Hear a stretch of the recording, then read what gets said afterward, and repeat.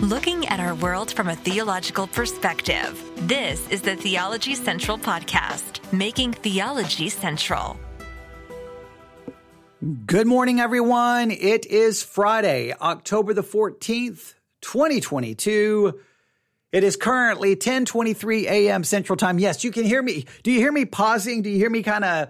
Because I don't want to do this. I don't want to do this. Ladies and gentlemen, I don't want to do this live broadcast. Of any broadcast that I've done recently, this is the one I don't want to do because I'm ready to be done with this entire series. But we have to finish it, right? We started it. We have to finish it. That's what they tell you. If you start something, you finish something. Okay. Whoever came up with that idea. Okay. Now I'm knocking things across the room. Okay. Yes. I don't want to do this. Yeah. Sit right here. I'm hitting the wall. I'm knocking my microphone over. Yes. I'm going to find some way to make this broadcast come to an end. I'm going to hijack this broadcast and just stop it. But so obviously, whoever came up with the idea that if you start something, you finish something had no idea that this podcast series would exist. Because if they were listening to this podcast series, they would be like, you know what? Forget that whole, if you start it, you finish it. They would be like, nope, stop it and go find something better to do with your life. That's how I feel right now. But let's try this again. Are you ready? Okay. All right, here we go. Deep breath. Here we go. I know what you're saying. You're being over dramatic. No, clearly. If you've been with us for this series, you know I'm not being over dramatic. You know I'm not. All right, here we go. Are you ready? Let's try this again. Welcome, everyone. It is Friday, October the 14th, 2022. It is currently 10:25 a.m. Central Time. And I'm coming to you live from the Theology Central studio, located right here in Abilene, Texas. Well, right here next to me, I have Bibles, but I don't need the Bibles. I don't need them, which is kind of sad to say when what we're doing in this series is reviewing sermons that was preached at a youth conference. But I can honestly say I don't need a Bible reviewing these sermons because the Bible really doesn't have anything to do with these sermons. Oh, yes, they reference a scripture here or there. Yes, they may read from a scripture, but the reality is they're not preaching the scripture. The reality is they're not teaching the scripture. The reality is they're just using the scripture as a launching point to put forth their ideas that in many cases contradicts the very scripture that they have given us. It has been literally insane to listen to these sermons. But if you are new to this series, this is like part 13. So welcome. But if you haven't been listening, let me explain what's going on. In the summer of 2022, at a church in Indiana, a youth conference occurred. According to them, it's one of the most influential youth conferences in the country, and the youth conference has been going on for like 50 years. It's influential. It's important. So I thought, you know what? Let's review the sermons. I mean, let's at least get an idea what is being taught to young people at an influential youth conference. That should be interesting, right? And then in my mind, it would go like this. They would take a passage of scripture. They would preach that scripture to the young people. We would review it and we'd be like, okay, here's how they interpreted the scripture. Here's our interpretation of the scripture. And this kind of gives an idea of what they think is important for young people to know. So we would still be able to dig into scripture and we would get some insight into what's going on in the church and in the world of Christianity in 2022. I thought we could accomplish a lot. Well, guess what? It hasn't gone to plan. One, they haven't really offered an interpretation of scripture because in many cases, I don't even know why they're even using scripture. They've ignored it. Two, what they're teaching young people is so utterly bizarre and crazy that sometimes I don't even really understand the point they're trying to make. It has just been insane, but we have gone through sermon after sermon after sermon after sermon, and now we've reached, I think this may actually be, there may be one more, but I think this is the final message of the youth conference, and let me tell you, this one has been insane. The text, supposedly, is Revelation chapter 12. They only read it, spent about 3 seconds there, and then left Revelation chapter 12 immediately. They didn't bother to do anything with Revelation chapter 12. If you look at Revelation chapter 12, there's obvious questions. Who is the woman? Who is the child? When did the dragon pull down a third part of the stars from heaven and bring them to earth? When did that occur? Do we understand Revelation chapter 12 in some kind of chronological order? Because if it's chronological order, the dragon doesn't pull a third part of the stars from heaven until after the child is born. So how do we understand this? There's so many questions. He didn't even bother to address any of those questions. He ignored the actual text, just said, we're going to talk about Satan, and then went into bizarro world. Everyone is demon-possessed. Everyone. Selena Gomez, demon-possessed. Ariana Grande, demon-possessed. I can't remember. Other people. Everything is demon-possessed. Everything. And Satan can basically kill you whenever he wants. Celine Dion, yes, that was the other one. She's demon-possessed. Everyone is demon-possessed. It's just been this like crazy teaching about supposedly Satan.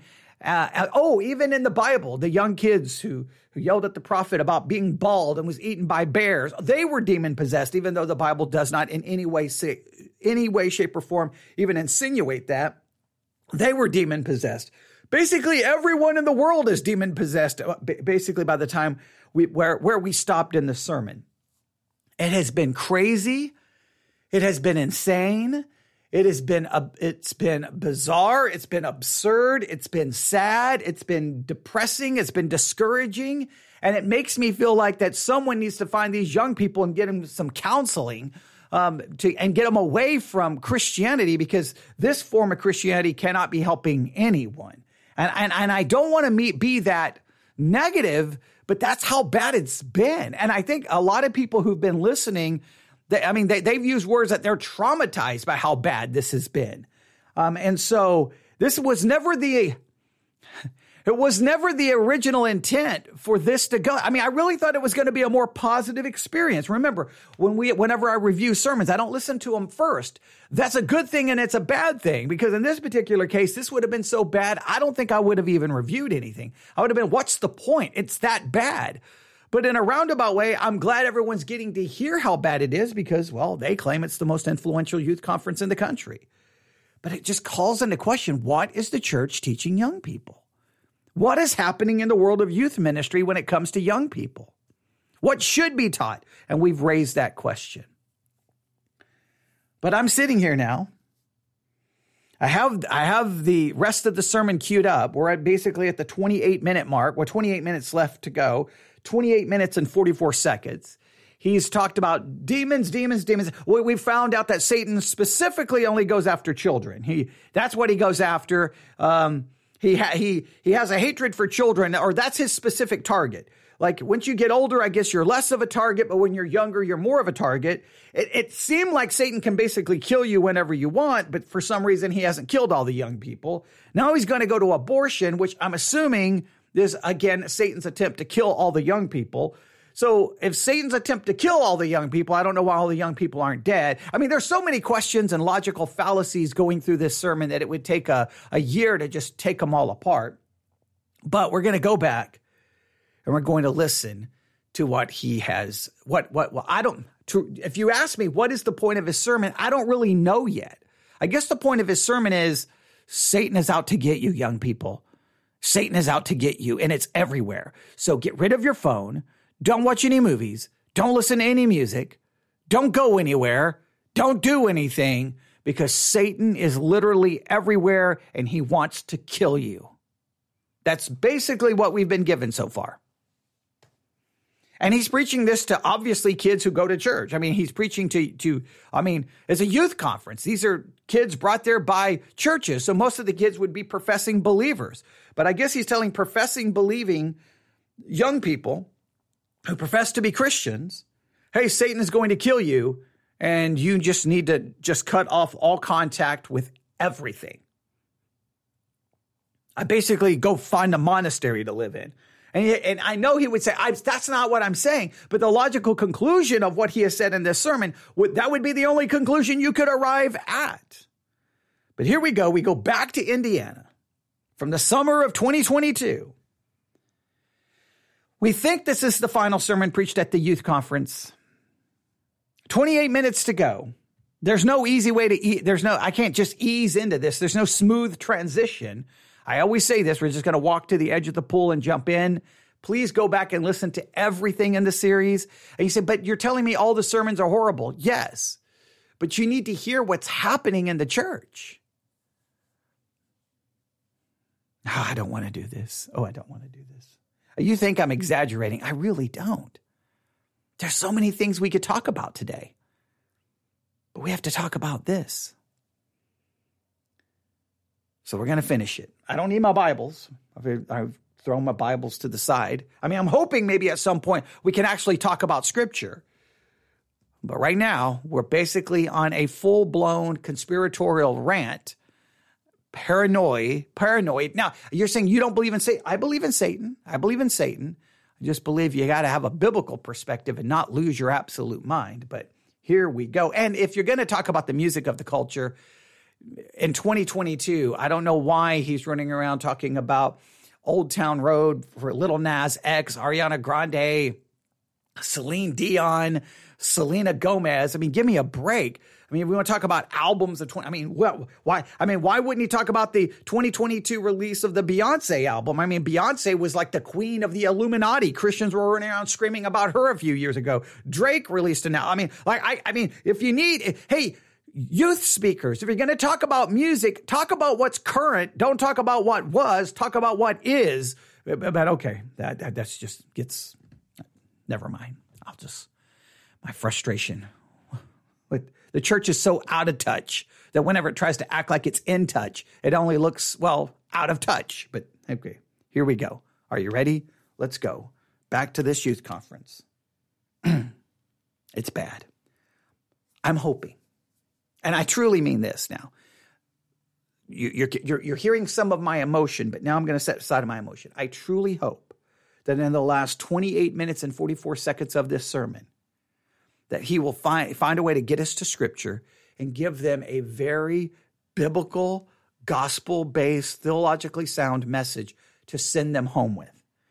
Because up to this point, this conference has been horrible. And if you've listened to my reviews, you know I've tried to give them the benefit of the doubt over and over and over and over again, even when people listening are like, no, if you give him the benefit of the doubt, you're literally changing what he's saying. But I was still trying. But at this point, I've reached almost the point of I've given up at this point. But I'm going to try to hold out hope for the last 28 minutes and 44 seconds. But now he's going to talk to the young people about abortion.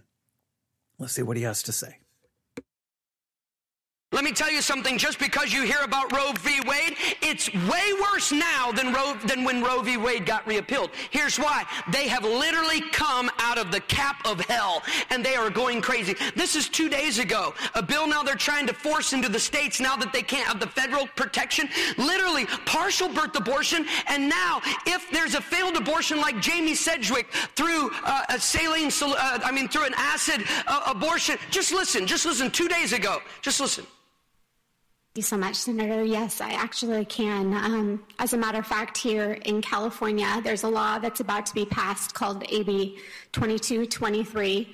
And this law basically will allow, as a woman is in the midst of a chemical abortion and she delivers a baby alive on the floor at any stage of pregnancy or in a hospital, that baby, if this law is passed, has the ability to be born alive and left to die after it is born, and allowing it to die up to 28 days after birth.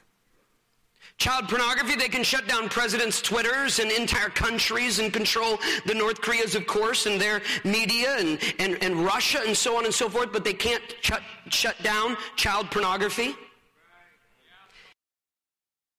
Okay. All right, so he did the abortion thing, move on. Now, of course, I believe I'm against abortion, but all right. So they can't shut down child pornography, but they can shut down the president's Twitter. Now, you do realize Twitter can shut down anyone's account, right? When you're on someone's platform, they can make rules, right? I hope they understand that, right? We're broadcasting currently on Sermons 2.0 and the Church One app. Our content has to meet their criteria, Or in a sense, they could shut us down. They could delete that content. Every platform has a right to determine what is and isn't on their platform. Now, I'm assuming if child pornography shows up on Twitter or if child pornography shows up on Facebook and it's reported, they will remove it and they will shut it down. So it's kind of making a false equivalency here, right? Oh, they shut down. Well, who? They. Twitter shut down the president's Twitter account for violating their rules. Now, you may disagree with their rules, but it's their platform. They can do whatever they want. The President Trump, I'm assuming that's who he's referring to, and his Truth Social platform, they remove content on their platform. Every platform does it. So I know this, at least in the past. I did a podcast series about the presence of child pornography on Facebook, and then I asked my listeners to help me find it and report it. And we had, I don't remember how many things we got shut down, but it was a considerable number where everyone just spent a day working and looking and going and reporting it and reporting it and reporting it. And within 24 hours, everything we reported was removed. So that's just like, oh, they went after the president. It wasn't fair, but they don't do anything about child pornography. No one ever goes to jail for child porn. I mean, come on, that's just not true. And it's just funny. While we're on the air doing this, I just received an email. Literally as I'm on the air talking about this youth conference. Someone just said this. I cannot believe what I was hearing last night. Okay, well, good. I'm glad someone was as baffled and confused as I was. My biggest concern is where the parents fit in with this kind of teaching. I agree, but if you remember, what is shocking here is when we were reviewing the sermons from this youth conference, you had the man tell the story that his parents pawned their wedding rings so that he could go to this youth conference when he was younger. So the parents are not, I mean, they're implicit in this. They are, contributing to it. They're the ones getting the kids there. Do the parents agree with it or just don't care? Clearly they do. This guy sounds like a parent who tells the kid if they don't go to sleep, the boogeyman under the bed will get them. Since he was on such a convoluted music diatribe, he should have mentioned Pat Benatar, Hell is for Children. Well, he could have mentioned it. Of course, Hell is for Children, Pat Benatar, very profound song. If you don't know the song, had a major impact on my life because the song is about children who have suffered child abuse, and that hell is for children, and it talks about the abuse of a child. The song has a profound impact on my life when I lived through an abusive situation. So, but yeah, it would have made more sense. He would have at least had a song that had the word hell is for children. And then he could have ripped it completely out of its context and said, see, it's satanic. And Pat Benatar is demon possessed. I mean, Selena Gomez is demon possessed. Celine Dion is demon possessed. I mean, basically, I don't know who I guess the only person who's not demon possessed is probably him. I mean, it's just crazy. But so he talked about abortion there. Now we're going to continue and see where he's going to go. But this thing is just absolutely crazy. All right, but let's see where this is going to go. But this does have that feel, basically like the boogeyman's going to get you. The boogeyman's going to get you. The boogeyman's going to. It does have that feel. There's a little bit to it. Not saying that there's certain things he's not warning about that may have an element of truth. I believe Satan is real. I believe demons are real. I believe that there are bad things in the world. There is truth there, but he's taking it, and the way it's being presented is almost like the boogeyman's going to get you. The boogeyman's going to get you. But his whole diatribe there about the president getting removed from Twitter is just logical fallacies, not being consistent, not even giving these kids a correct understanding of how it works. Sucking the brains out of little children. The molestation and the pedophilia, the transgender movement, the whole transgender surgery movement, the people behind it are pedophiles. They're acclaimed. The first two men that introduced it, they're pedophiles that ought to be given the death penalty or in jail. And the politicians and the leaders. Whoa. Okay. Now this is the thing this sermon has done. He just makes claim after claim after claim after claim after claim after claim. Now, please remember, when you're up there making claims, calling people demon possessed, saying things about people, if you're not 100% accurate, like Celine Dion basically being demon-possessed or being a Satanist, and we looked up articles and it was like, no. There was accusations because she made a line of gender-neutral clothing that she was working with the devil, and a Catholic priest made that accusation. And then there's articles going, wouldn't it be cool if she really was a Satanist? And even if she was a Satanist, she wouldn't be worshiping Satan. She would be worshiping herself if she's going with the Anton LaVey form of Satanism. So basically what he's doing in his sermon, he's making accusations in many cases that are absolute false. So from the pulpit, he's bearing false witness. From the pulpit, he's slandering and gossiping about people. From the pulpit. But that's okay. That's okay. So, according to him, the people who created transgender surgeries were pedophiles who should get the death penalty. All right? Let's see. Who? I don't know if he's going to give their names. Who created transgender surgery? Okay.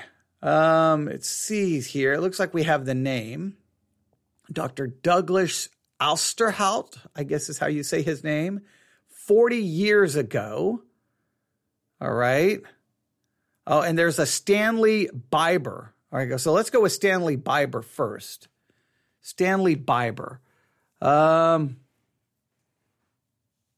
Okay. He practiced weightlifting. He tried out for the Olympic team and narrowly missed out. Biber was divorced several times. He raised 9 children with the same wife on a ranch outside of Trinidad. He was survived by his wife of 11 months. He was survived by 7 children, 7 stepchildren, 22 grandchildren, and including and named some other people. I don't have anything here of him being accused to be a pedophile.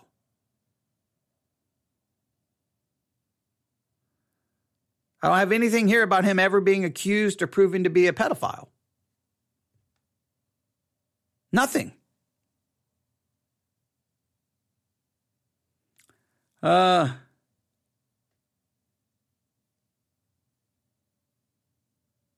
have nothing here about him being a pedophile. I mean, that's a serious accusation that the man was a pedophile and should be put to death. We would have to do research. But again, these are the things. If the preacher is saying something and it's not true, it is bearing false witness. It is gossip and slander. If you're going to make these accusations, it's up to him to prove it. I shouldn't have to prove whether it's true or false. He should be proving whether it's true or false. He's the one making the accusation. So he's teaching young people that you can just bear false witness and gossip and slander about people from the pulpit, and that is acceptable, and that's the Christian thing to do. Now, maybe he's getting ready to prove it, and if he proves it, then okay, great. He's not bearing false witness. Well, the Celine Dion thing is already closed. Saying Selena Gomez and Ariana Grande is demon-possessed is pretty already, so he's already come close to crossing that line multiple times. Here may be the most egregious example if these men have never been accused or ever convicted of being a pedophile. Supporting all that are straight owned from the pit of hell, Lucifer themselves. They need Jesus. We need to turn the world upside down. Do they need Jesus or do they need the death penalty? Because you already said they need to die because they're pedophiles. So, hey, they need to die. Oh, yeah, but they need Jesus. I guess after they die, I don't know. Or do they? How about they need someone to speak honestly about them? I don't know. For Jesus. You know, the Secretary of Treasury, I mean, everybody wanted him as president. Matter of fact, people think maybe he will run as president. Pete Buttigieg, he came to Iowa. Here's his husband, Chasten. While we're at youth conference, he's traveling the world doing youth conferences. Check out his conferences. Go ahead. Pledge my heart. I pledge my heart. To the rainbow. To the rainbow. Of the not-so-typical gay camp. Of the not-so-typical gay camp. One camp. One camp. Full of pride. Full of pride. Indivisible. Indivisible. With affirmation and equal rights for all. With affirmation and equal rights for all. Watch your heads. Okay, he's going to go after that here in just a minute. But I did find that January the 19th, 2006, Dr. Stanley, they did a kind of a program. I won't say a program. They had a segment on NPR, sex change pioneer Dr. Stanley Biber. It's the obituaries. The king of sex change procedures has died. Dr. Stanley Biber performed more than 500 such operations over more than 30 years. In the process, he turned the tiny town of Trinidad into the sex change capital of the world. And they go through to talk about it. And I don't think there's one thing in here said that he was ever accused of or condemned of being a pedophile. And I don't think any of his children have ever come out to say that they were molested or anything along that. So I'm just saying that the more I keep looking, now he's going after the world, the promotion of homosexuality. Okay, well, all right. I still don't know really the point of the sermon, but let's continue. We're going to pass out potatoes to make your very own drag tater that you get to take home with you. Who's coming out to play? It's Cherry. The children. It's been my first year in preschool with a class of my own, teaching alongside another queer neurodivergent educator. And we've been rocking our Choose class. We've been talking about gender and skin color and consent. And empathy and our bodies and autonomy. Elementary. It's fabulous. But our teaching team is shifting and a new person is being onboarded. So today at the lunch table, when the topic of gender and genitals came up, one of our students plainly looked up and said, "Well, I'm a girl today, but I know that teacher Co isn't." No, they're NB. And the look on the incoming teacher's face was priceless. She just looked around at the two of us and said, "This class is incredible, and I am so impressed." I mean, the main choir in San Francisco putting out all the songs, that's not a joke. Play just a quick clip of the song. Okay, I still don't know his point. The world has, obviously, ideas, philosophies, and promote things that are completely contrary to a biblical worldview. We all got you. We all got you. All right, we understand that. That's always been that way. Will always be that way. Going all the way back to Genesis. The world has a different perspective, a different morality, a different ideology than those of us who profess Christ, because our morality and our ideology is supposed to come from Scripture. Okay, so is the point here to simply show the contrast? I still don't really know the point, other than like, look at all this shocking stuff. Look at all this shocking stuff. Look at how bad it is. Is that the point? Let's just see how he brings this all home. That they just came out with. Just a quick clip. Go ahead if you got that on. Highly produced, 50, 60.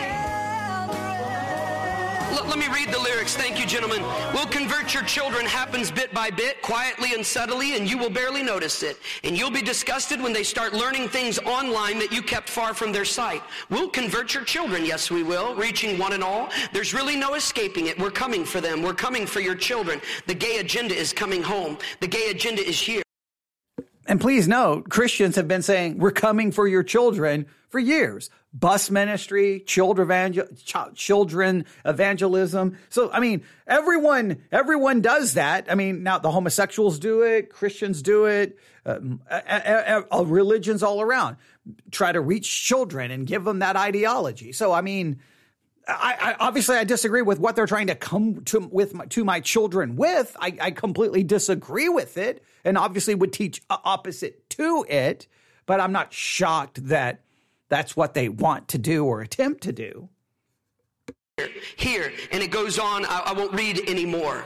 I mean, all of these gay prides that you might be getting sucked into, you don't realize who's funding them and setting them up. Because we're getting so left, the lid's finally coming off what a lot of people have been seeing. The tweets are coming out like this one from the Satanic Temple of Idaho. Go ahead and show this tweet. It says, "Hey, we'll be at Pride in the Park event next Saturday, June 11th. We will have merchandise and performing unbaptisms for those interested. Just know that Satan loves you for you. Hail Satan." Exist louder. Pride in the Park 2022. Hail Satan. So the question is why? The question is why. I must move quickly. Jeremiah 1:5. Before I formed thee in the belly, I knew thee. Before thou camest forth out of the womb, I sanctified thee. I ordained thee a prophet unto the nations. Here's why. Everything that Jesus has, Satan wants, because Jesus didn't necessarily want it to be the number one Godhead. He just wanted to be Jesus, which is God, the definitive.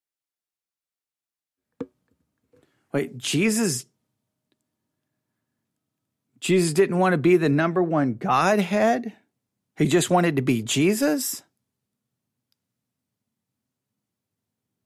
Okay, I'm trying to follow that. Okay, I got to back this up. Okay, now, all of the other stuff, he's just trying to find the most shocking stuff in the news to shock the kids, scare the kids. Okay, I got it. I got the game. I understand the game, all right? But now, wait, what did you just say? Jesus didn't want to be the number one Godhead. He just wanted to be Jesus. Is he trying to offer some kind of a paraphrase of Philippians? What? Okay, we got to back that up a little bit. Let's see, because now we're getting into, I don't know where this is going. That's why everything that Jesus has, Satan wants, because Jesus didn't necessarily want it to be the number one Godhead. He just wanted to be Jesus. How could Jesus say, I don't necessarily want to be number one in the Godhead. I just want to be Jesus. What does he mean by that? Like, at some point in eternity, Jesus questioned being God? Okay, all right, I'm trying to follow this. All right, let's see where he's going to go here. All right, hang on. Someone just said, I don't know what he means. Jesus didn't want to be the number one Godhead. Maybe because he humbled himself, so that makes him not the number one. Like, yeah, I know this. All right, so someone else is like I am right here. All the other stuff, I think we're kind of like, okay, we get it. The whole world is demon possessed. Okay, now all of a sudden we just have a weird transition here. Like, what is he trying to say? We got to follow this. I don't know. I'm a little baffled here by that. I think he's trying to paraphrase a little bit from Philippians, but that sounded odd. Like you got to explain yourself. You're now dealing with the Trinity. You're now dealing with the deity of Christ. You're now dealing with the Godhead. You're now dealing with the hypostatic union. You're now dealing with serious theological issues. This is not time for you just to run through it. You got to stop and go, whoa, okay. Well, now we're going to be talking about Christ. What do you mean by this? All right, let's see what he's going to say. Which is God, the divinity, the Trinity. He wanted to be like the Most High. So everything that Jesus has, he wants. Jesus came incarnate in the flesh. Satan is here in spirit, but will come incarnate in the flesh as the Antichrist. And so Jesus loves the little children. He designed us. He formed us. He has a calling. He said, let no man despise thy youth, but be thou an example. And he goes on talking about the young people. And Satan says, watch me. Watch me. Watch me. Why? Number one, salvation. My son Andrew and Samuel is not yet saved. Satan said, watch me, watch me. Who is he saying watch me to? Was he saying that to Jesus or God? Watch me, watch what I'm going. Didn't God already know what he's going to do? Can't God just stop him?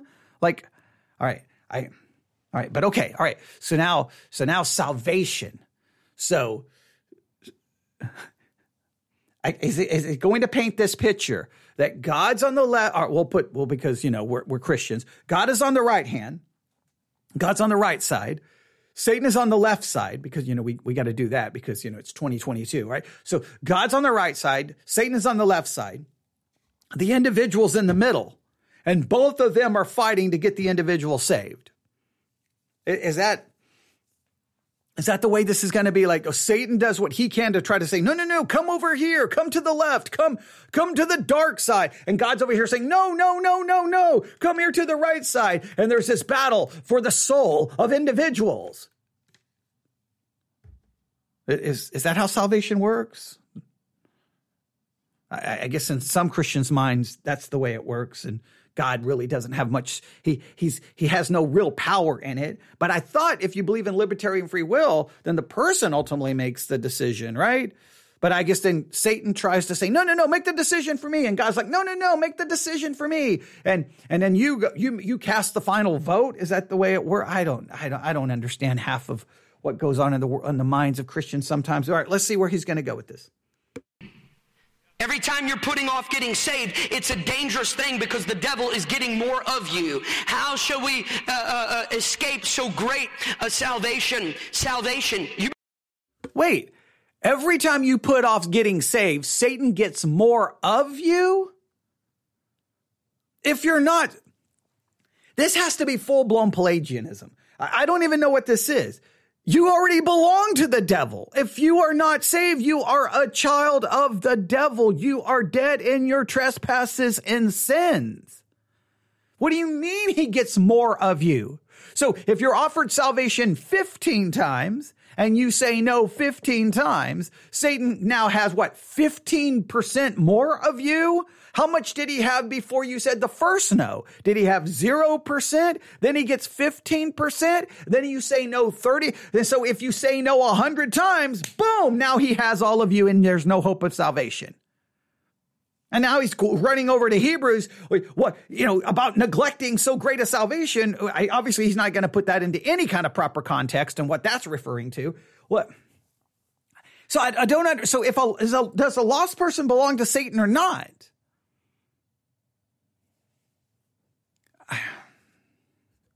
Better get saved today. Number 2, programmable. I have a computer. I have a cell phone. It's nothing but a piece of hardware. Unless somebody puts something into it. Youth leaders, parents, be careful what you're putting into the hardware, the human body, that mind that God gave these young people. And the devil knows God's trying to program you. Well, wait a minute. Well, okay. Now this is full-blown Pelagianism. That it's just a piece of hardware until you put something in it. So it's almost like young people are like a blank slate. And we got to be careful what we put into them. No. They're not a blank slate. They're not empty software. They're not empty hardware, I guess you could say. They're just not an empty computer board. No. They are depraved. You don't have to put one thing into your child to get depravity out of them. They are depraved from conception. They don't become sinners by the things put into them. Sin comes out of them because they're already sinners. This sermon is literally destroying everything related to biblical theology.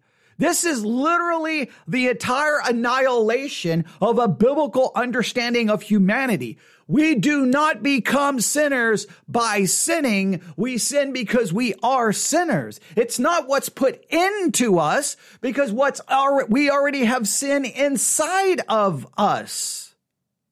He just described basically that you're morally neutral until things are put inside of you. Then sin comes from you because it's already inside of you. Oh my goodness. Okay, I got to back this up. This is horrifying. Okay. I have a computer. I have a cell phone. It's nothing but a piece of hardware. It's nothing but a piece of hardware. So he's liking this to young people. You're nothing but a piece of hardware. You're just morally neutral. You're blank. Unless somebody puts something into it. Youth leaders. Unless someone puts something into you. Parents, be careful what you're putting into the hardware, the human body, that mind that God gave these young people. And the devil knows God's trying to program you through all of the things that Pastor Wilkerson just talked about. So God's trying to program you. Satan's trying to program you. But Satan doesn't have to try to program you because you're already depraved. And I don't typically see a God as someone who tries and fails, but I don't know. What do I know? And the devil says, I want to get ahead of him what I can get into your ears. Number 3, specific purpose and calling. My son Aaron is 12. He hasn't been called yet. I have. He hasn't been. Well, someone is confessing that their kids did not start lying until I taught them to. Well, I mean, the person posting that comment is from Indiana, so I can understand. You probably started teaching your kids lying very early on. Okay, I'm joking, but no, that's basically what it's saying. Your kids didn't start lying until you taught them to lie. Your kids didn't start becoming selfish until you taught them to be selfish. Your kids didn't start sinning until you taught them to sin. You every day for homeschool, you're like, all right, kids, today we're going to learn this. This is called anger. Or today you're going to walk around the house and scream and throw a fit, and this is called selfishness. Make sure you don't share your toys today, kids, okay? And this is called disrespect. When your father comes up here and asks you what you're doing, you tell them, shut up and go away. Okay, and this is, okay, and that's not the way it works. But that's the way he just taught it. Be careful what you put on that hardware. Be careful, because that hardware is just blank. This is full-blown Pelagianism. This is not even pretending to be semi-Pelagianism. This destroys the entire biblical view of humanity. It destroys the entire view of depravity, destroys everything. So if you'll just teach your kids the right thing, they'll do if you can teach your kids the right thing, right? And then don't let them listen to the wrong music. Don't let them watch the wrong movies. Keep them away from the wrong kids. Don't send them to the public school. Don't let them go anywhere. Cut off all internet. Cut off all television. Cut off all radio. Just let them hear hymns and just let them hear all the good stuff. Boom! They won't even need salvation. They're going to be great kids because nothing bad was put onto the hardware. And I still don't understand why Cain killed Abel. This is some... And you may ask, so what does young people need to be taught? How to get out of these kinds of churches? That's what they need to be taught. Because this is not even historical biblical Christianity. What we're hearing here is the preaching of something that is other than. Shown a specific path yet. I have. If the devil can stop him before he ever does whatever it is that God has for him to do, the devil wins. Number 4. All right, see? So God has this plan. I want you to do this, but Satan can stop it from happening, and then Satan wins. So really, there's a cosmic battle. There's Satan versus God, and you're the pawn. You're on the chessboard. And God's like, I want to move him to B4 or to however you mark out a chessboard. It's been a long time since I played chess. All right. However you move this. I want to get this pawn from this part of the chessboard all the way to the other part of the chessboard, right? Or we can use checkers, whatever board you want to use. We'll use a football field. I'm going to get you from one side of the football field to the other. That's God's plan, right? But Satan's like, nope, gonna stop it. And if Satan can stop God from getting me the pawn from one point to point A to point B, then Satan wins. So I'm just a pawn in a cosmic war. God has his plan, Satan has his plan, and if Satan can stop God's plan, Satan wins. Can Satan stop God's plan ever? This is destroying, not only is this is full-blown Pelagianism, this is literally destroying the sovereignty of God.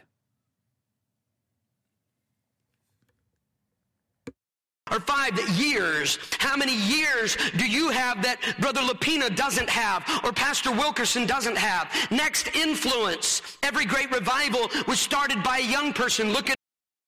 Okay, now someone just asked, so then the belief is if we pray harder for someone, God will fight harder for that person. I guess that's where they would go with that. I don't know. I mean, this is so, I don't know what this is.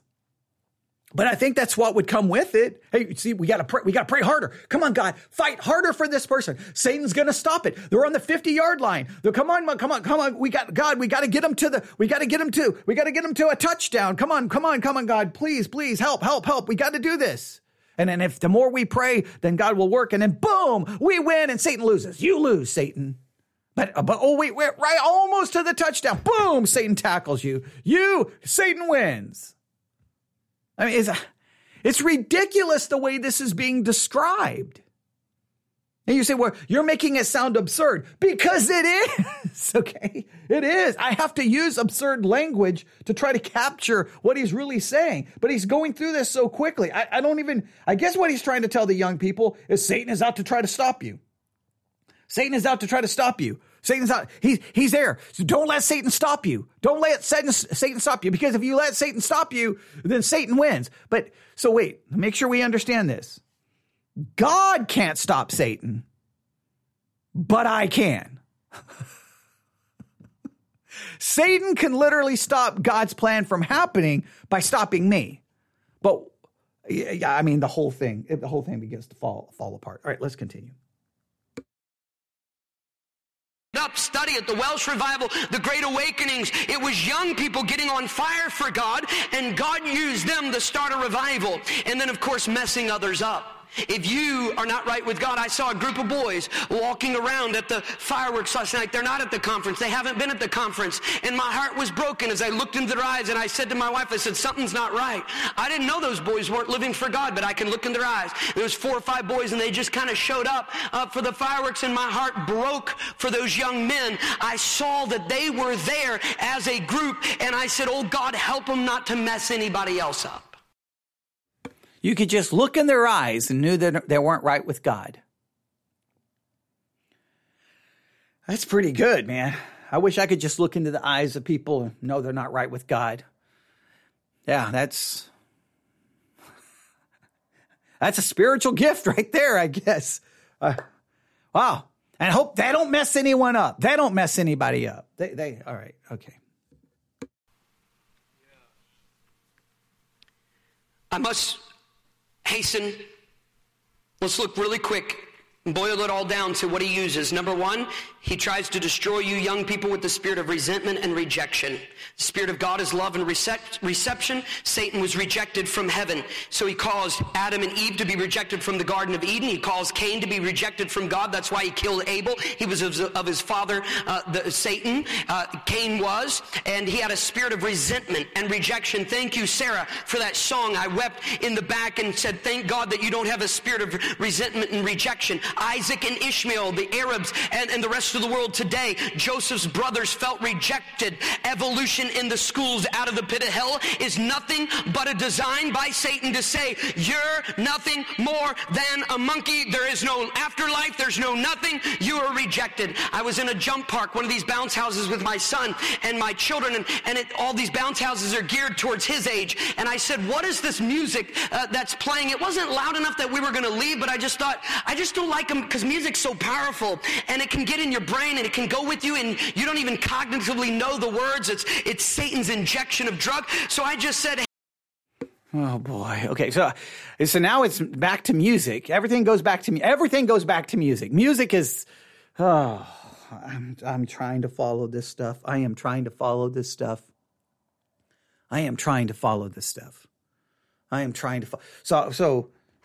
It sounds like basically, even if you're a Christian, Satan can literally destroy you, and Satan can get you. So the salvation and the Spirit of God in you, I guess, can only protect you so much. I'm just trying to follow all of this. All right, we're going to go to the music thing. All right, here we go. It's going to be some really, all right. See, when I started, I was pausing. I was hitting stuff, and I told you I was trying to stop myself from doing this. Okay, here we go. hey Siri, what song is playing right now? You know, Shazam will pull that up, and these were the words. Go ahead and just play a quick clip of it. Now, wait a minute. Okay, so I'm trying to understand. He can use the internet. He can have an iPhone. He can have the Shazam app to know what song is playing. But I guess the young people shouldn't have access to anything. I don't know. All right, but so what song? What song is this? Let me see. Let's see what song it is. Here we go. What's the song? All right, here we go. This is what, and they're jumping all the little kids. All the little kids. Popular song, top song. This is this year, not long ago. I'm sorry, I can't be. Okay, thank you. These are the words. This is what my 12-year-old son was hearing. Hey, Dad, look at me. Think back and talk to me. Did I grow up according to plan? And do you think that I'm wasting my time doing things I want to do? But it hurts when you disapprove all along. And now I try hard to make it. I just want to make you proud. I'm never going to be good enough for you. Can't pretend that I'm all right. And you can't change me because we lost it all. Nothing lasts forever. I'm sorry. I can't be perfect. Now it's just too late and we can't go back. I'm sorry. I can't be perfect. I try not to think about the pain I feel inside. Did you know that you used to be my hero? All the days you spent with me now seem so far away, and it feels like you don't care anymore. And now I try hard to make it. I just want to make you proud. I'm never going to be good enough for you. I can't stand another fight, and nothing's all right. Nothing's going to change the things you said. I can't be perfect. And let me tell you something. This isn't one song or Okay. Just start yelling about the lyrics. Calm down, man. How about trying to interpret the lyrics? Doesn't it just sound like a song acknowledging a possible problem between a father and a son? Like what's so evil about that? It's a song about a broken relationship. Oh no, we can't have that. Well, what is so evil about that? And he's just yelling the lyrics like these are evil. Like, what was so bad about the song? Someone just asked or said in the chat, he talks about them getting right with God, but has anyone in this conference helped these kids understand how to get right with God? Yeah, don't listen to music. Okay, don't have TikTok. Don't get married. Okay, I guess that's about it. Get married. You got to get married because you're never going to be happy. You're never going to be content. You're never going to be anything until you get married. But don't look for it. Let's see. I guess don't date. Don't have TikTok. Don't use Instagram. Don't listen to music. And don't go to the movies. And stay away from Disney. That's how you get right with God. I'm not joking. But what was that? He's just yelling those lyrics. But the lyrics he's reading, what is wrong with that song? It's a song dealing with the broken relationship between father and son. I mean, there's never any, I guess any story about any novel, any movie, any TV show that shows a story about broken relationship between a parent and a child is evil. 5 songs or 10 songs or 10 million songs. It is so deceptively integrated into the music that we as our little teenagers, I once was not long ago, we are not discerning enough in our own flesh as the prodigal to see what Satan is doing to us. That's why we need to listen. That's why we need to surrender. That's why we need to cry out to God and say, greater is he that is in me than he that is in the world. Greater is he that is in me than he that is in the world. Your entire sermon is that that's not the case. Satan can destroy you. Satan can kill you. Satan can have a song playing on the radio about a broken relationship with a father, and that's the end of you. You're going to be done. Satan's going to get you. But now he's saying, hey, greater is he that is in you than he that is in the world. Which is it? And how is that song bad?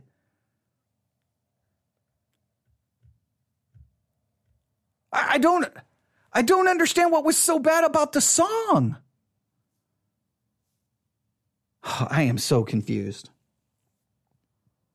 So now if you listen to a song, he didn't quote any obscenity. He didn't bleep out any obscenity. The song simply dealt with the struggle, pain of a possible broken relationship between a father and son. And now that's evil? That's demon-possessed? That's satanic?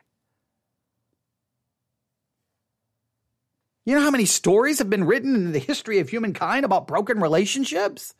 All those stories are bad. All those stories are wrong.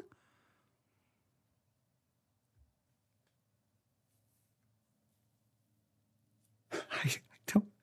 Okay. All right. We got to bring this to an end. This is insane. I'm so trying to figure out. Look, he's got 18 minutes. I am begging. I'm pleading. I know it's already happened, so it's no point in begging and pleading. But I'm hoping that somehow this is going to turn around. And then he's going to just come out with like pure spiritual gold in the last 15 minutes of this. Here we go. And the brokenness in this room, Chester Bennington was with Linkin Park, one of the biggest music groups up until 2017. Literally millions of this generation, and just maybe even a few years older than you, more so, but many still in this room followed Chester Bennington and Linkin Park.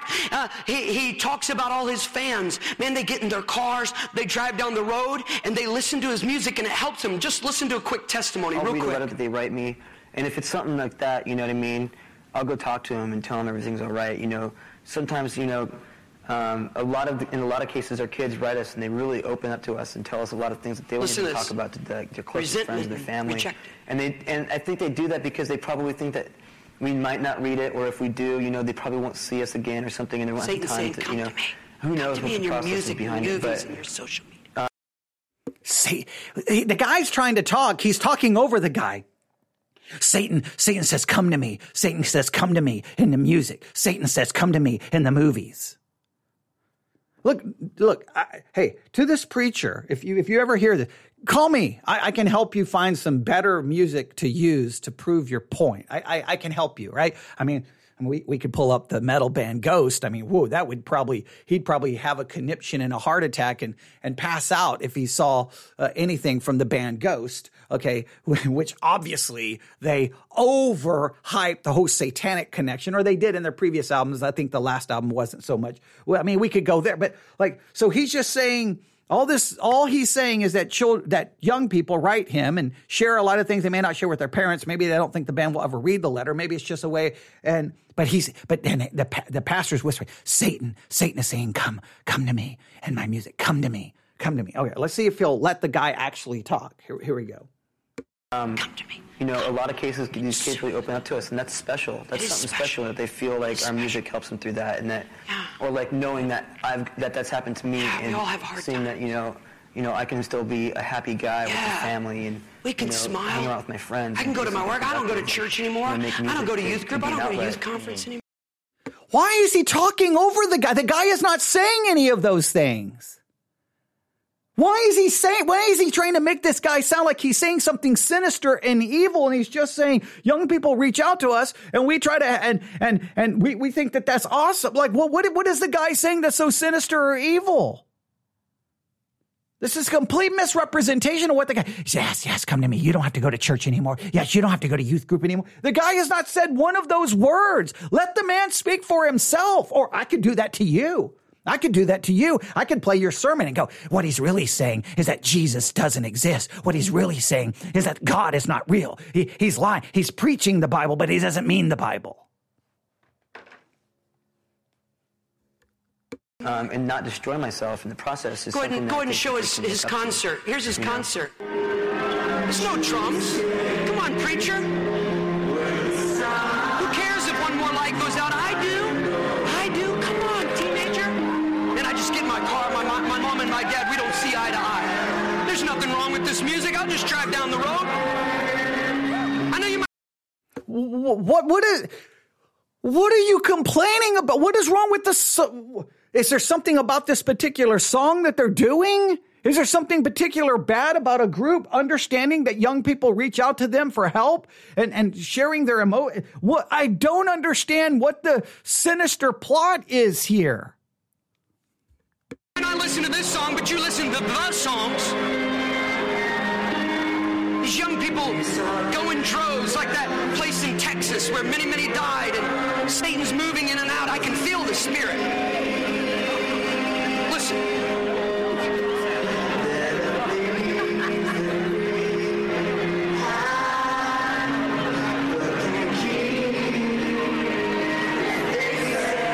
Millions of teenagers. Who cares if one more light goes out?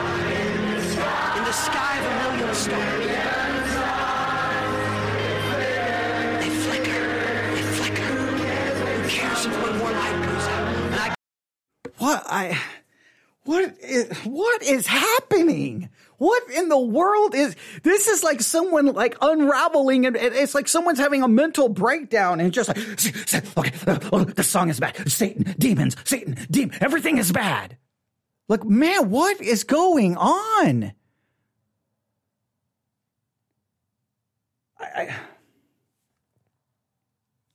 I just got to finish this. here sing. Woo!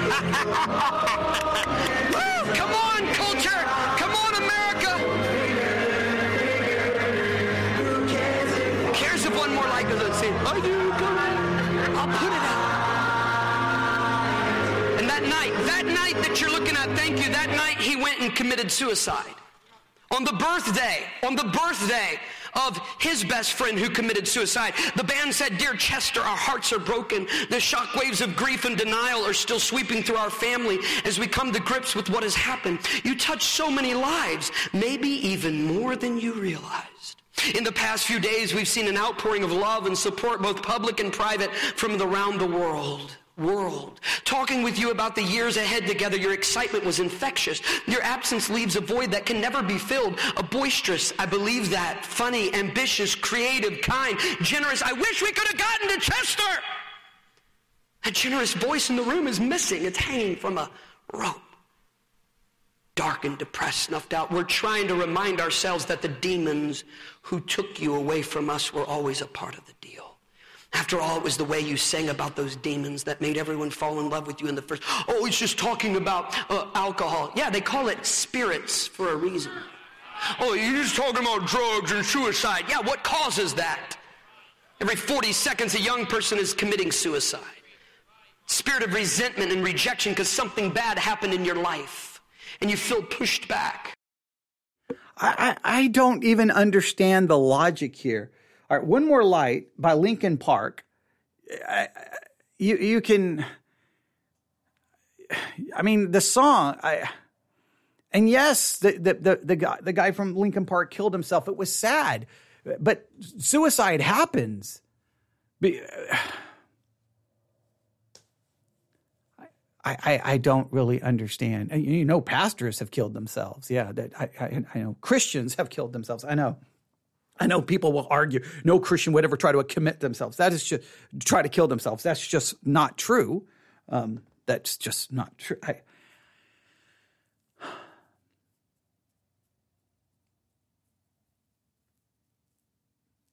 I don't really understand what his point is here, other than to attack the individual who committed suicide, to attack Linkin Park, to attack and everything. I don't understand what he's attempting to do here. You've been molested, you've been touched, or maybe you yourself have done something you shouldn't do, and you have a spirit of resentment and rejection. How would he try to destroy a conference of 50 years, Brother Judah? How would he try to shut it down so millions of people couldn't be reached? Would he burn the thing down? Would he just cause everybody to resign or go home? Or would he, right after a youth conference when people were here, would he cause a young lady to be hurt? And thousands of teenagers to go and run. That's what he does in a place like this, to hurt generations of young people. It was the young generations that Satan was after. Secondly, it's a spirit of deception. I'm almost finished. I'm moving quickly. Spirit of deception. Eve was deceived in the garden. Every time you watch the world's entertainment, unless it's truly glorifying the Lord, you're being deceived. The devil will take you down the whole. I guess the whole point of this message is that music is bad. I guess that's the whole point of this. Music is bad. Other than the music that they tell you can listen to. I guess that's the point of this entire sermon. I guess. Way of pleasure and promise to guard your door as you have a good time, and right at your worst moment, will he not? He'll yank the door open. We saw that happen here. When he can do the most damage and hurt young people, he yanked the door open. Alice Cooper brought more people to hell. Drugs, alcohol, suicide. Listen to his testimony. Spirit of deception. It's not a big deal. Alice Cooper. Hey, let's go back to Beethoven. I mean, we're going to go back to ancient history, but okay, all right. Alice Cooper. He brought more people to hell. Yeah. Okay. All right. Here. Oh my goodness. All right. Here we go. Just here to have fun. Go ahead and show that clip. I'm the prodigal son, for one thing. I am the perfect example of the prodigal son. Wicked man. My dad was a pastor. My grandfather was an evangelist. Actually, both my dad and my grandfather were evangelists. And my wife's father is a Baptist pastor. So I grew up in the church, and all of my friends were church kids. I had so much fun. I mean, I was in church on Sunday, Wednesday night, Friday nights. I mean, all my social life was based around kids in the church. And that was great. And it got to high school, and all of a sudden, the Beatles came out. And I went, oh, well, that's kind of, and I was a natural mimic anyway. It's just fun. Not a big deal. So I watched the Beatles, and I said, well, that would be fun to do.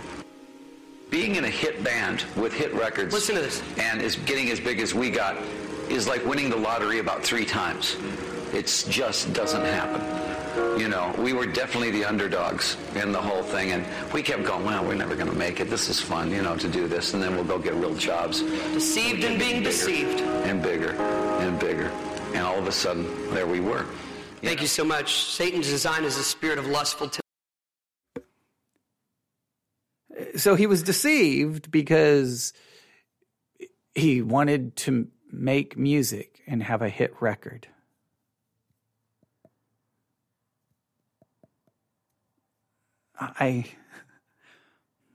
Okay. All right. So don't pursue music because that's deception. Okay, I got you. I think I got you. Or don't listen to the Beatles because that's deception. I'm trying to figure it all out. Temptation. Proverbs 7 says, I beheld among the simple ones, I discerned among the youths a young man void of understanding. Many times Satan deceives us in a spirit of lustful temptation because we do not realize, because we're not maybe listening as we should, that God is designing our bodies, young men, as we hit a certain age and stage where we begin to be attracted to the opposite sex.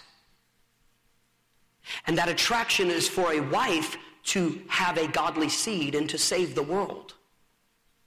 And it is to be ravished only and always on her love. And so we go through this training time where we're looking, as Brother Ross preached about, for that one.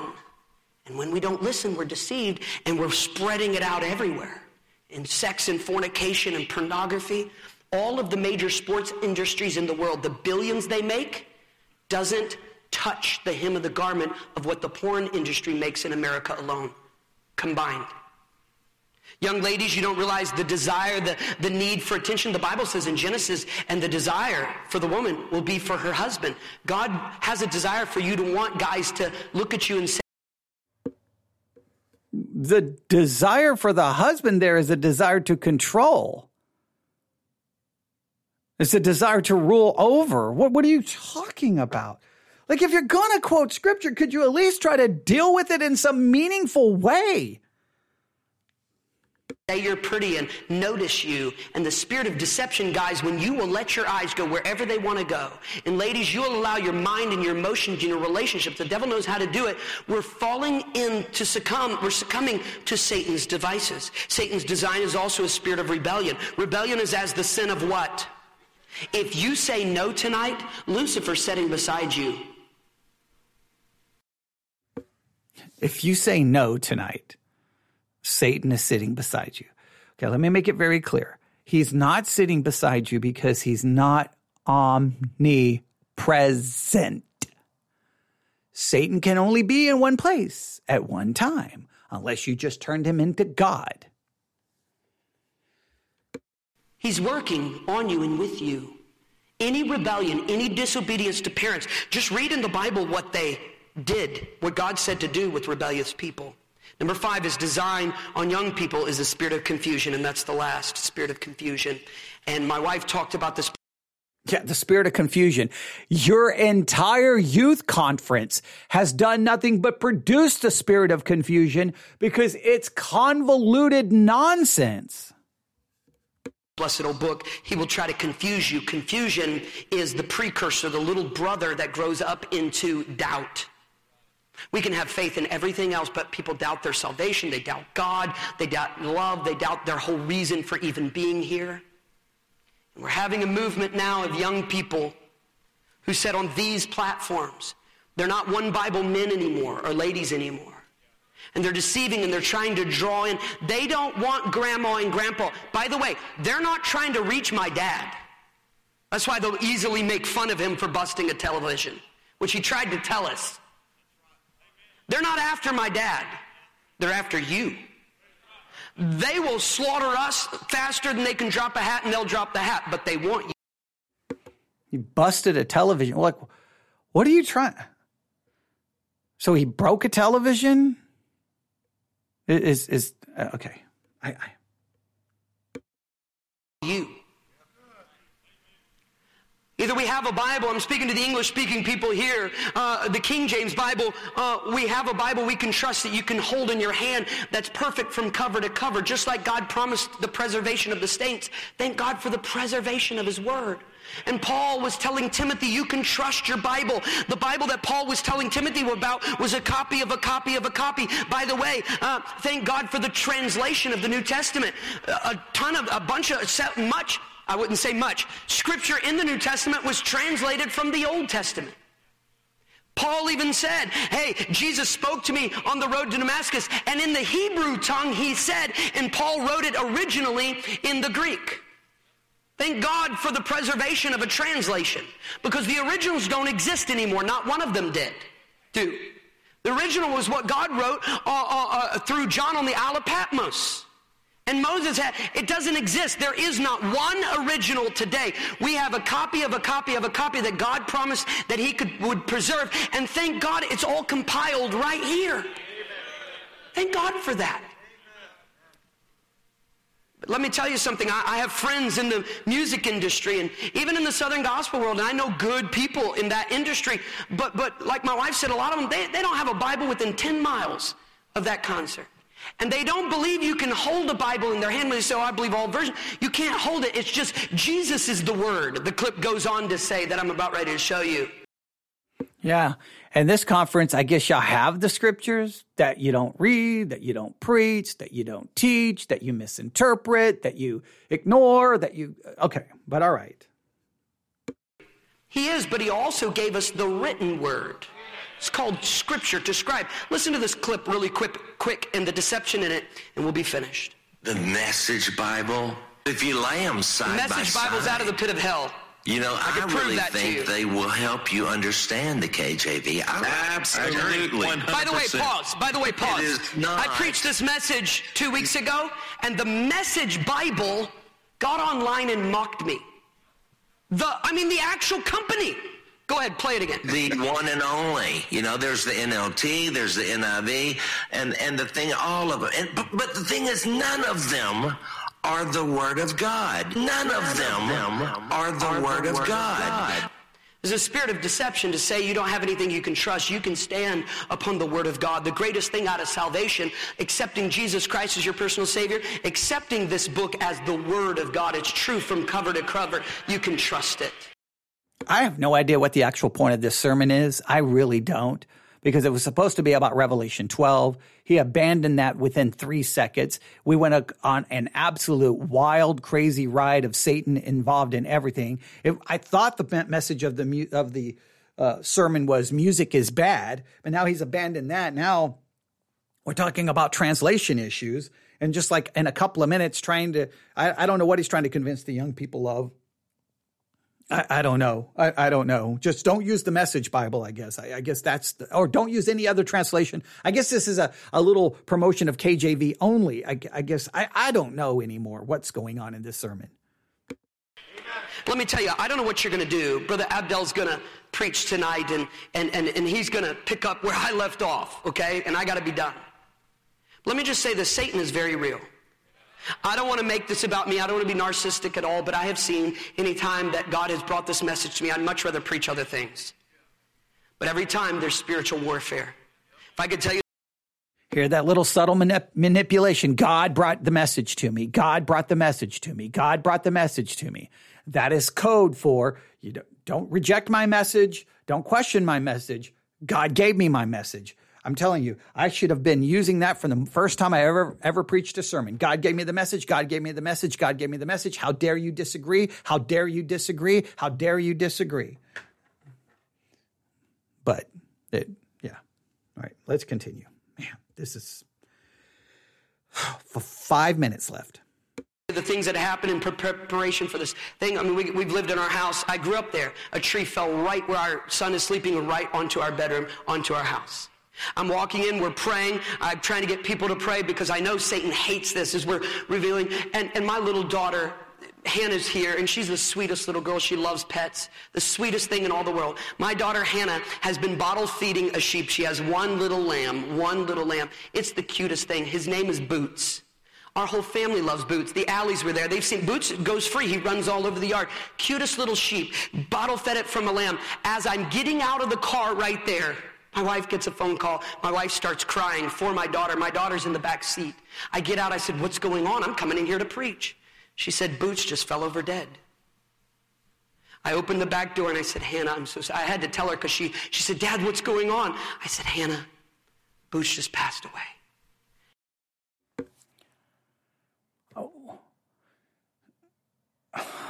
What is happening? What? Okay, so God gave you the message, and whenever God gives you the message, then Satan does bad things to your family. Because obviously God can't protect your family from any of this. And Hannah just starts weeping and crying uncontrollably.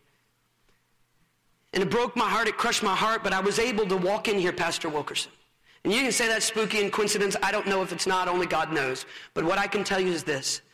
I'd rather my daughter have to cry over Boots passing away than losing her virginity, than pumping into her ears, than dying, than seeing her dad die, her mom die, this generation go to hell because somebody didn't listen to the preaching and stand up and do what is right. For our invitation, can I have an invitation? It'll be about 4 minutes. I keep asking him if it's okay on time.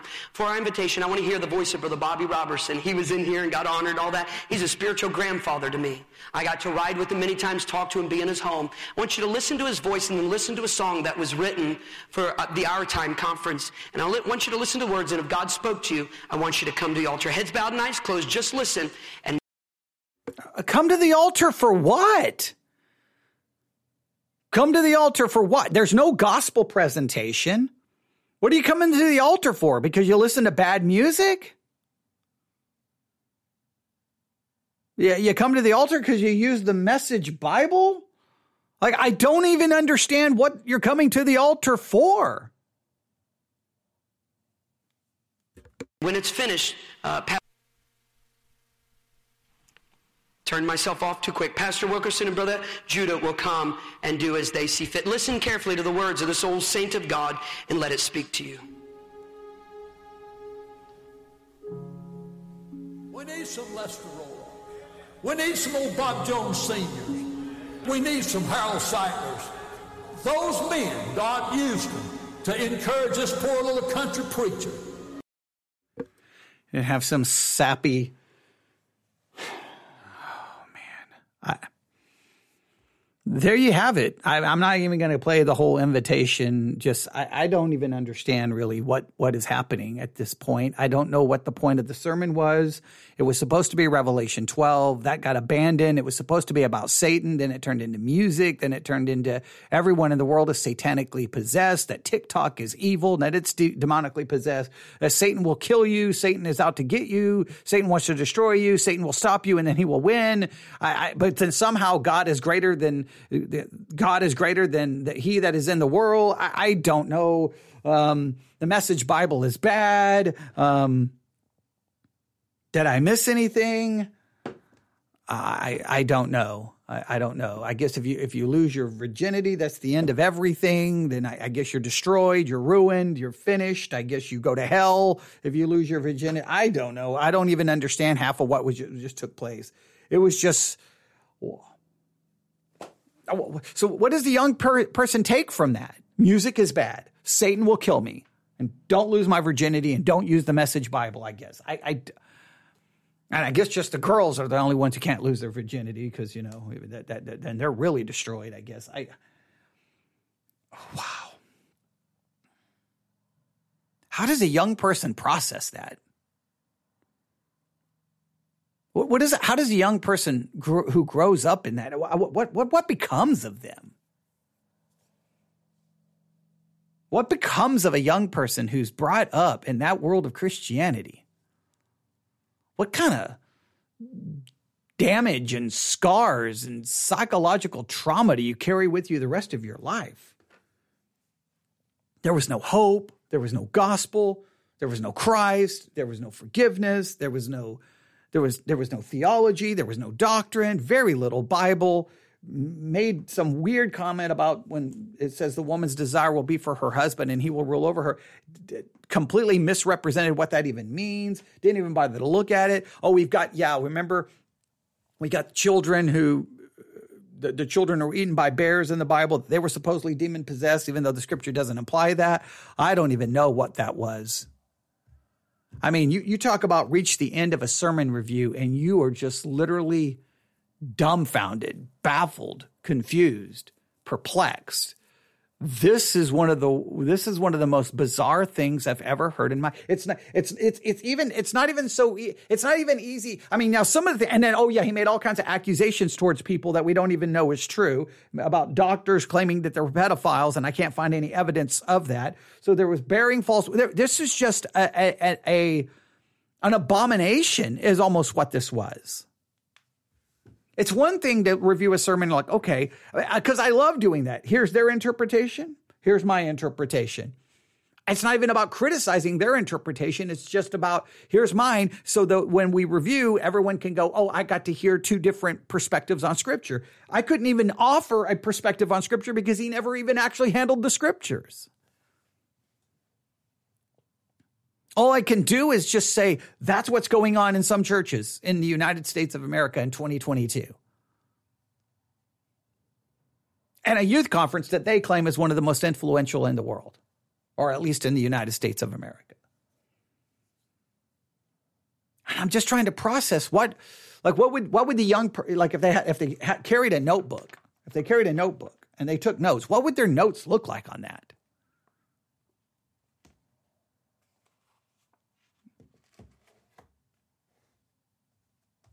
I don't know.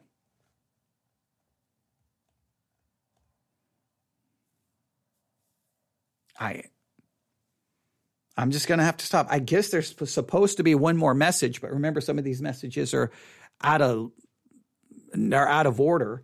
I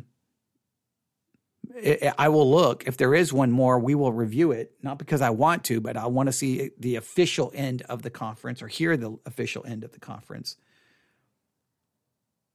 I guess all I can say is what's going on in your church in the youth department? What is the young people actually being taught? Just moralism? Just kind of a theistic, moralistic? I mean, what's going on? I mean, is it just morality and do's and don'ts? Do they learn the scriptures? Do they learn how to interpret the scriptures, how to study the scriptures? Do they know doctrine? Do they know theology? Do they know church history? Do they actually even know the gospel? Do they even actually understand human depravity?